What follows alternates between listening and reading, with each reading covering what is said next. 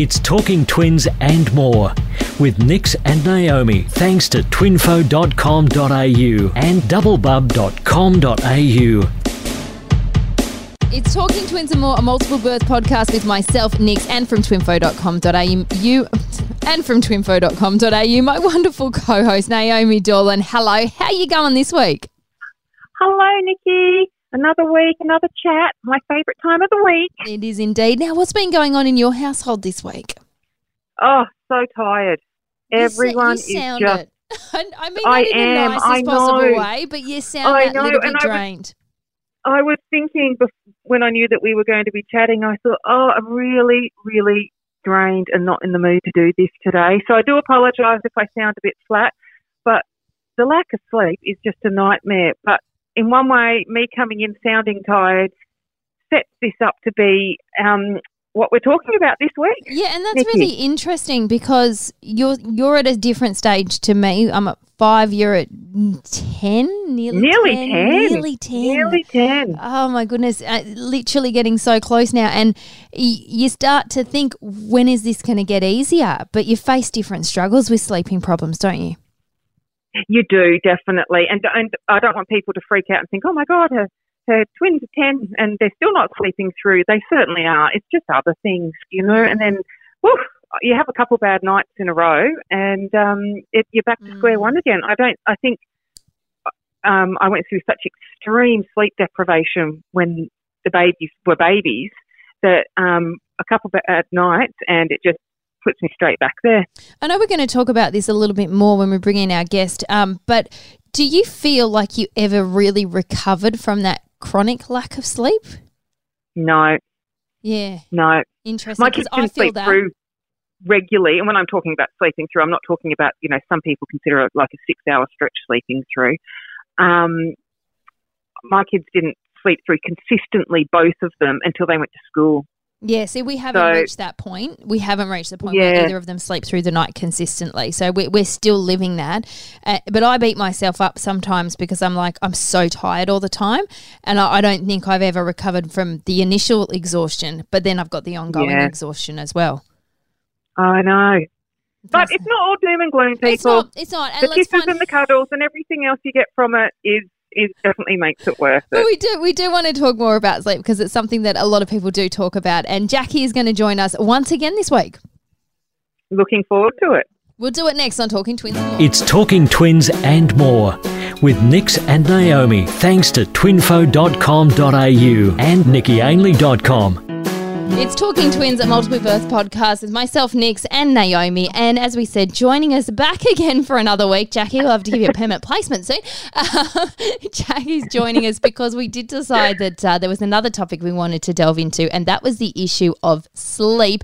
I'm going to kick off with you, Naomi, on this one because I think you've got probably a lot of experience in the sense of sleep consultants and various advice that's out there. Yeah, so, look, my kids are terrible sleepers. I don't know if it was a combination. And when I look back on it, I think it was I just would get up and feed them all the time.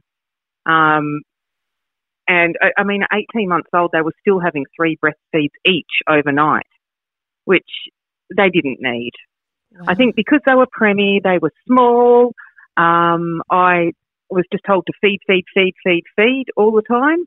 So I just kept feeding until we got to 18 months and I had to go into hospital and I was going to be in there for 5 or 6 nights and then I was potentially having some treatment which would mean I couldn't breastfeed. So we decided, because Dave's parents coincidentally happened to be there at the time when I had to go into hospital, we decided, right, that was it. We were going to wean them and I wasn't even going to be around. So Dave and his mum did it. And I have to say, they started sleeping so much better after that.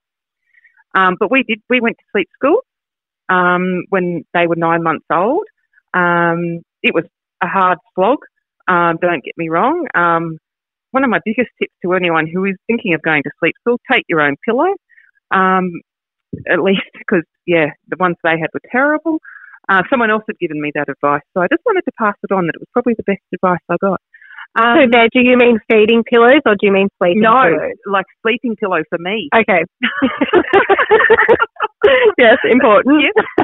Yes, because I actually got a bit more sleep there. So for me, it worked. We were 9 months old.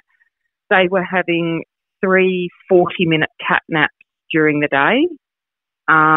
They just were never rolling over into that next sleep. And when we left sleep school after the 5 days or whatever it was, they were having 2 1.5-hour sleeps, which for me was just a lifesaver because, as you know what it's like, you can't, it takes you forever to get them asleep and you've only got 40 minutes and they don't fall asleep at the exact same time. So at most time you'll be lucky to get 30 minutes to yourself to rush around and, you know, have a shower. Have a shower, exactly. So when we left, we were on 2 1.5-hour naps, and that was just, made my life so much easier. But I have since found that lots of people go to sleep school or get sleep consultants at different periods. I was sort of under the impression, one and done. But of course, as the babies get older and bigger, their needs change and their nap times change and everything like that. A good friend of mine, her babies were sleeping a solid 13 hours, both of them, every night. Oh my God. But they gave up all day sleep just under 18 months because they were getting their full quota at night time.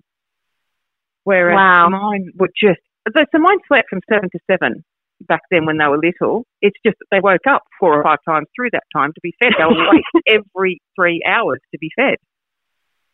And it nearly killed me. Honestly, I have never experienced anything like that, sleep deprivation.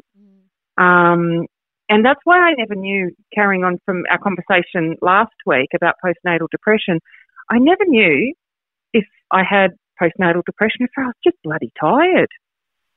It's so hard. I just felt like I was moving underwater all the time. I think that's one of the hardest things for people to recognise, is that difference between depression, lack of sleep, and how closely the two can be tied in and one trigger the other.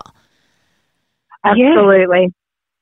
Because I was literally getting no sleep. And I was a one-up, all-up thing. I did try and do demand feeding because I thought, no, I reckon this one can make, I think it was my boy.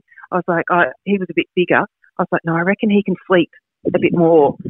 But then, I was getting 20-minute sleep sessions at a time for me. I did that for about 3 days and I nearly crashed the car and I was like, right, that's it, I'm done. I can't do that. So I went back to one up, all up. I got to the point where I nearly had an accident and I thought, right, that is it. I have to stop and we have to do something about this. I wish I had known now what I knew. Other way around, of course. I wish I knew then what I know now, because I did not even realise that there were sleep consultants that could come to your house, or these days now you could do it over the phone or via video or something like that, because that would be obviously a lot more convenient than going away to sleep school for 5 nights. And of course, not everybody, I'm lucky enough, I live in Brisbane, so we have the Ellen Barron, the government funded one, and then there's another one at one of the private hospitals. But when I many people in regional areas that don't have, like, for us it was go to Penrith, and that's like 5 hours, 6 hours away. And it's just not feasible.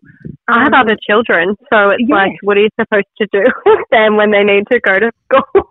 Absolutely. So that's actually one of the reasons why I started Twinfo. When I found out that there were these services that I literally didn't know about, and I considered myself well educated in terms of multiples. I was, a very active committee member for our local community. I was, I had done lots of reading and everything. I still did not know that there were private people that could come to your house or you could speak to over the phone to deal with some of these issues. And when I realised that, I was like, right, okay, we need a list of all of these in one place. And from there, Twinfo grew where I could get a list of all the products and services and things that were out there and try and put them in the one place. So people like myself who were so sleep deprived, they could just go to one place. Because again, as we were talking with postnatal depression, I felt that their bad sleep was my fault. I was doing something wrong. I was almost embarrassed to tell people we were going to go to sleep school. So what did... Which is ridiculous. Yeah. What did the sleep consultant actually do? Like, talk us through the process, because like all of you, I never knew it existed until I met you, Naomi. And, I have no idea. I reached out. We'll come back to this a little bit later. I reached out for some support, but was led to believe that the issues my son was facing was different. So if you do engage a sleep consultant, what do they do? Talk us through how it works. So I've never actually worked with a private sleep consultant, but I can tell you how they work because I've got quite a few listed on the Twinfo site, and I've had lots of in-depth talks with them. Basically, they'll just do a general intake form, which you do online.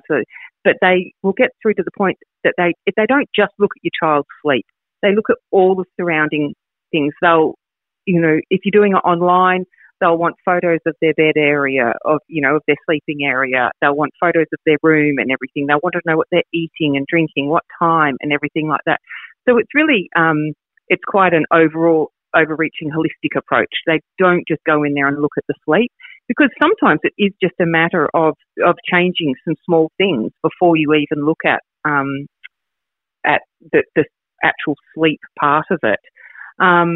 All of these sleep consultants are definitely certified, so that they're more about the science of sleep as well. They can explain a lot about that, which is really important to know, because again, that changes. The science of sleep changes as the baby grows or the child, gets a bit older and things like that. None of them, people think that sleep consultants are all about cry it out. Oh, just leave them in the room and, okay, now you can go in. It's been 10 minutes and things like that. I think that's absolutely something that people think, and that people go, no, I'm not doing that because I'm not, letting my kids cry it out.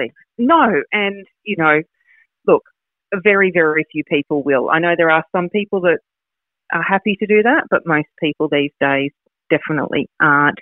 And 100% none of the sleep consultants that I have listed on Twinfo will engage in any of that kind of cried out behaviour. Yeah, that's fantastic. Yeah. And most of it, all the sleep consultants on Twinfo were then, most of them, depending on the different packages and things like that, but you get a couple of weeks of follow-up support, and, they're available maybe for 5 days at any time, and then after that it's, you can email them and things like that. There's all different packages. But honestly, some of them start from $99, and if I had known that back then, I would have paid that $99 quite a few times. Just when you need that to transition to one nap, from going from 2 naps to 1 nap, that was a difficult time. And then when you're stopping the naps altogether, just to have that support from me, from an expert who could hold my hand and guide me through that, because I can tell you now, I never, ever want to go through that sleep deprivation that I went through. Ever. Again. I absolutely feel the same. You can come to my house. I'm still living it, Naomi. Well, yeah, that's why sometimes when I say to you, "Are you going to have another baby, Nikki?" I just think I couldn't go back to that. We now my guys, I've got girl boy twins. They're 9.5. We have one bad night with them, or due to we have possums under the house as well, which are a nightmare. So that's a different story. If we wake up a few times, can't get a sleep consultant for those, Naomi. No, I know the possum won't come either. I tried that. We are absolutely wrecked. I think our sleep bank, so to speak, was so badly depleted for those. My kids didn't fully sleep through until they went to school, okay? So, and they started school a year later than they should have, can I just say? I'm on the same track. We were just exhausted, and they sleep through now, but that first 5 years of them never sleeping through we have one or two bad nights and we are toast, the pair of us. We just can't cope. Yeah. I don't think that we will ever get that sleep bank doesn't regenerate for, it was just, you never get over it. It's like this. You don't. Because I have the same thing, and even if I just have like a really long emotional day or something like that, and then I still go through a sleepless night, you can't cope the next day, and it's just, and it's amazing how you do actually cope, particularly in that initial stage with the sleep deprivation, considering what you're putting your body through. I mean, it's, been used as war, act of war, sleep deprivation, but we just managed to do it. I remember for me, I couldn't get relief. I tried to get help because in the end, one of my boys was severely colic, and by severely colic, most people say, oh, your kids grow out between 3 to 6 months, they grow out of colic, or 6 to 12 months in a really bad case. Well, my son took 19 months to grow out of his colic, medically diagnosed, so it wasn't just in my head, which for a lot of people thought it was for a while, but I couldn't put him down. Could not put him down. And I'm talking to the point where I remember sitting there in between these two cots, and Hunter wasn't too far behind the other one. He was a very unsettled sleeper as well, really hard to get to sleep. And I had done everything. I'd Googled the right things. I'd spoken to Tresillian. I'd talked to them about coming in, and then I was on the phone desperate to them, just in tears going, I can't get these kids to sleep, or you need to try these techniques. And I tried the walking away for 10 minutes and then coming back and stroking their backs. These kids, not that I would have ever tried it to that extent, but would out-scream me at night than any kind of – because when they say, let them cry it out, and, it's a phrase we all hear, let them cry it out, it'll teach them to go to sleep. My kids were so unsettled, they would have just kept crying. Like, they get to the point where Hunter got so bad with it, this was when he was going into his sensory processing, he physically made himself sick. Now, when your kid spews everywhere through his cot because he's so distressed at the thought of going to sleep and so uptight about sleep. That's not you. That's not you've done something wrong. That's something wrong with the child, and the child's not coping with sleep. And that's when we started with him going down the process of sensory processing. That, however, was after we'd already been through the chronic colic with the other one, with Harry. And so, and it got to the point where I was on the phone to Tresillian, and she's like, to be fair, we can't actually help you. And that was gut-wrenching, because I thought these people were going to fix my kid's sleep, but it was medically induced through the colic that Harry was absolutely suffering with. And it wasn't until his digestive system matured to the point where he was no longer distressed, and that was 19 months for him, that he would finally be able to settle without, 2-3 hour marathon every single night. And it gets to the point where you just dread bedtime. Oh, yeah. I still do. I still we did talk about anxiety last week, I still get full-blown anxiety attacks now because of the sensory processing that I have with Hunter, because I'll have times now, and this is a totally different topic in terms of sleep, but, he's up to 20 times a night before he'll get into his bed and stay in it, and I still get anxiety over it. I still go, oh, my God, it's bedtime. Bloody hell. I have to go through sleep.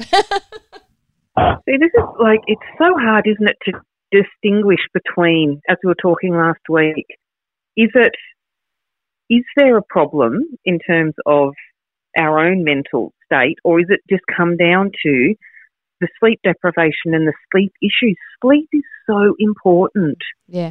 What about you, Jackie? How did you go? Did you have any sleeping dramas, so to speak? I find it so funny, because I think that there's very few people who wouldn't have some type of problems with sleep. So we had our fair share, and I contacted Tresillian. My case wasn't as extreme as Nick's, but we definitely had our struggles. For us, when I contacted them, it was more of, these are medical issues and we can't deal with that. Not to mention that, 6-hour drive to there, and then what I'm supposed to do with Xavier needing to go to school, my older child, in the meantime. So we didn't do sleep school. We definitely thought about it, but it didn't sound like it was going to be beneficial. I think, I didn't know about sleep consultants then either. And I think it's really great to be talking about it and making people aware that they are available and that, they can connect with regional people, whether that be, I'm not sure what they use, Skype, Zoom, video calls of whatever kind, just, I guess, makes it that much better for people in the regional areas to know that, hey, you know what, maybe that's a better option, so that they can definitely seek that help and support. The sleep deprivation is horrible, and I guess it's really reflective of, the individual children and what their needs and their journey is. But I'll never get over the sleep deprivation, and I'm glad that we're virtually past it. William still struggles; he doesn't really sleep through the night, but again, it's more of a medical issue. So that's still hard, and when you don't really get sleep, it I don't know, it's like it throws me worse now.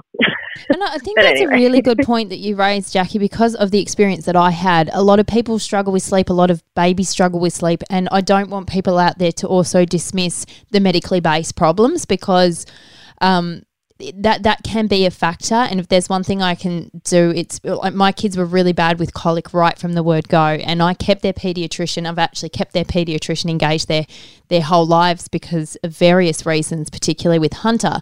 But initially, a lot of it was to do with that surrounding colic, and I'm really grateful. Like, I even took the boys to emergency once because they were that beside themselves that I was convinced, I didn't know whether I was missing some kind of bowel problem or stomach problem, and we were about to go overseas back in the day when you could. And, I didn't want to take these sick kids overseas if that was the problem. And we had to go through those medical investigations to get to that classification or diagnosis as chronic colic. And that's also important for people to be aware of, because people do live with an illusion that, they might grow out of this in a certain period of months of time. And if they don't, that can really impact on their sleep and really impact on their ability to settle. And there can be other medical things that can also impact on their sleep. So while it's great to have all the, you've got to explore every avenue, I guess I'm saying. Don't just assume that it's you doing something wrong in the structure of their day or their routine, because it may also be medically induced that they can't sleep or settle. And again, that's a very important point, because I was almost too embarrassed to reach out. Mm. So if it had been a medical issue from our side, that could have been really dangerous. Yeah, absolutely. Yeah. You might not have known that something was impacting on their ability. Because I would have been thinking it was my own fault, or, Yeah, well, I remember myself thinking, it's me, I'm doing something wrong, particularly, taking the boys. I wasn't able to feed them well, transitioning them across, trying different formulas, nurses telling me it's allergies, doing allergy testing and all sorts of stuff, and just not cracking the code. We did everything. And I felt so guilty. I was doing something wrong as a mum. And then again, going back to that multifactorial thing that we talk about, I felt the guilt, and then I was sleep deprived with this hysterical kid. So then I felt even worse about myself. And it's just a horrible pattern.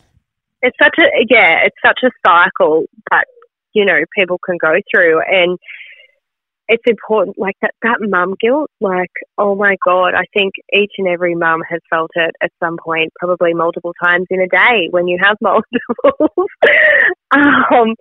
And, we've got to stop blaming ourselves and just step outside of ourselves sometimes for a sec, to try to look at it from an insider's point of view, like say like a medical professional's point of view, to be like, well, hang on a minute, let's investigate properly and let's outsource and see who we can get, what support systems we can get in place to identify what the problem is here. Mm. And I think you may I know I reached a point where any sleep was better than no sleep. So even if it was Harry sleeping on top of me because he physically couldn't lie down because of all of his colic or whatever, and we'd catnap in the chair, it was 30 minutes of sleep I might not have had. Absolutely. Although I'm pretty sure I felt worse after it, but anyway. One thing that's really important is you also need to know when you need to walk away. There's a really thing that it's called shaken baby syndrome. And a lot of the time it's when babies are crying and won't sleep that a parent generally, just loses it and will shake them and cause irreversible brain damage. I'm going to put my hand up here to say I had my babies sharing a cot safely and following all the SIDS guidelines, and the cot had wheels on it, and we had quite a nice polished floor, and it was in our bedroom, and I just put socks over the legs of each of my cots. Oh, so that's clever. I didn't want to scratch the floors. Because I used to just rock the cot gently to help them get to sleep. But they were just crying and crying. I was so tired, and I was just, go to sleep. And I was saying it out loud, and I was rocking the cot, and I suddenly realised that I was not just rocking the cot gently, I was shaking that cot. And thankfully I realised, and I just left. And I had to leave them there crying. But this wasn't cried out to go to sleep. This was cried out because I Mum's going to lose her mind. And I knew they were totally safe. I shut my bedroom door. I went to the back door. I shut that, and I went and sat under the back. We have a mango tree in the back garden, and I cried. And cried. Got that out. I came back in, and the babies were asleep, can I just say? But anyway. I then shut the front door. I know. I then stood in front of the cot and cried again because I was like, look at these two beautiful angels. How could I have done that? It's always a way. I know. I've done that. I've done that. I always used to have in the back of my mind, put them in a safe place, make sure they're okay, step outside just for a big deep breath. They're going to be okay as long as you're okay. You have 100% to know that moment when you need to walk away. And I tell you what, it shocked me. I was so embarrassed that it had happened to me again. I didn't say anything to anyone to start with until someone else mentioned. I was like, oh yeah, I did that, you know. And then and I think it's important to acknowledge that many of us have been to that point. Sleep deprivation is awful. There is just nothing that compares to it. It is a form of torture, literally. Yeah. It is. I mean, we used to take it in turns to either put the boys in a pram and walk them around. And I'm talking sometimes 11, 12 o'clock at night. Put them in a pram and walk them down the street to desperately hope that the change into the pram would help them settle. Or drive. We drove kilometres at night to try and get them to sleep because and again, colicky babies better upright in the car seats than they were trying to lie down, blah, blah, blah, blah, blah.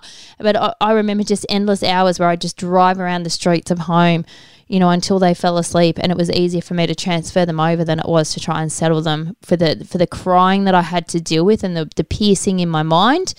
I prefer to put them in the car and just drive. We used to do this thing with the pram. It probably sounds weird, but literally I'd put them in the pram and I would just wheel back and forth up and down the hallway like quite a long house.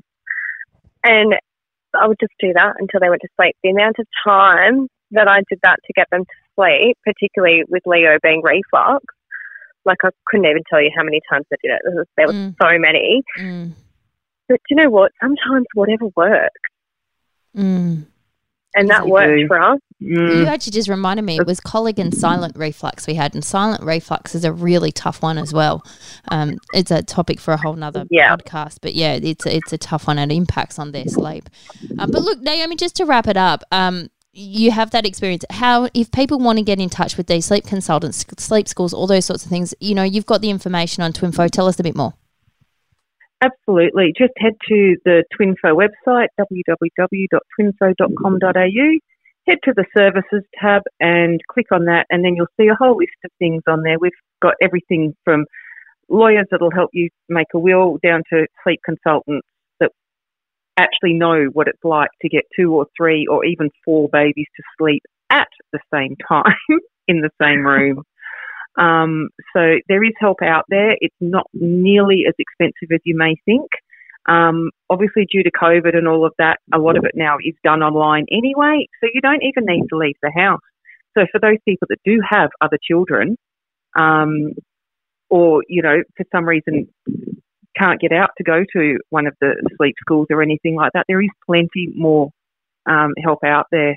And please, it is not a bad thing to ask for help. You know, the help is out there.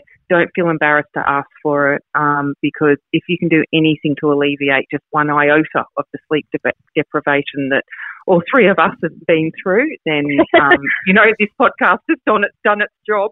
Yeah, exactly. 100%. Naomi, thank you so much. Jackie, it's been an absolute pleasure to have you join us once again. Thank you so much. We really appreciate it. Thanks for having me, guys. And just quickly, if people want to follow you, let's put all your details out there. Yeah, so you guys can follow me on Instagram. It's at Jackie Lee Jones, just my name. And you can follow along everything on there. Fantastic. Thank you so much for joining us. Thank you. Bye. It's Talking Twins and more with Nix and Naomi, thanks to twinfo.com.au and doublebub.com.au.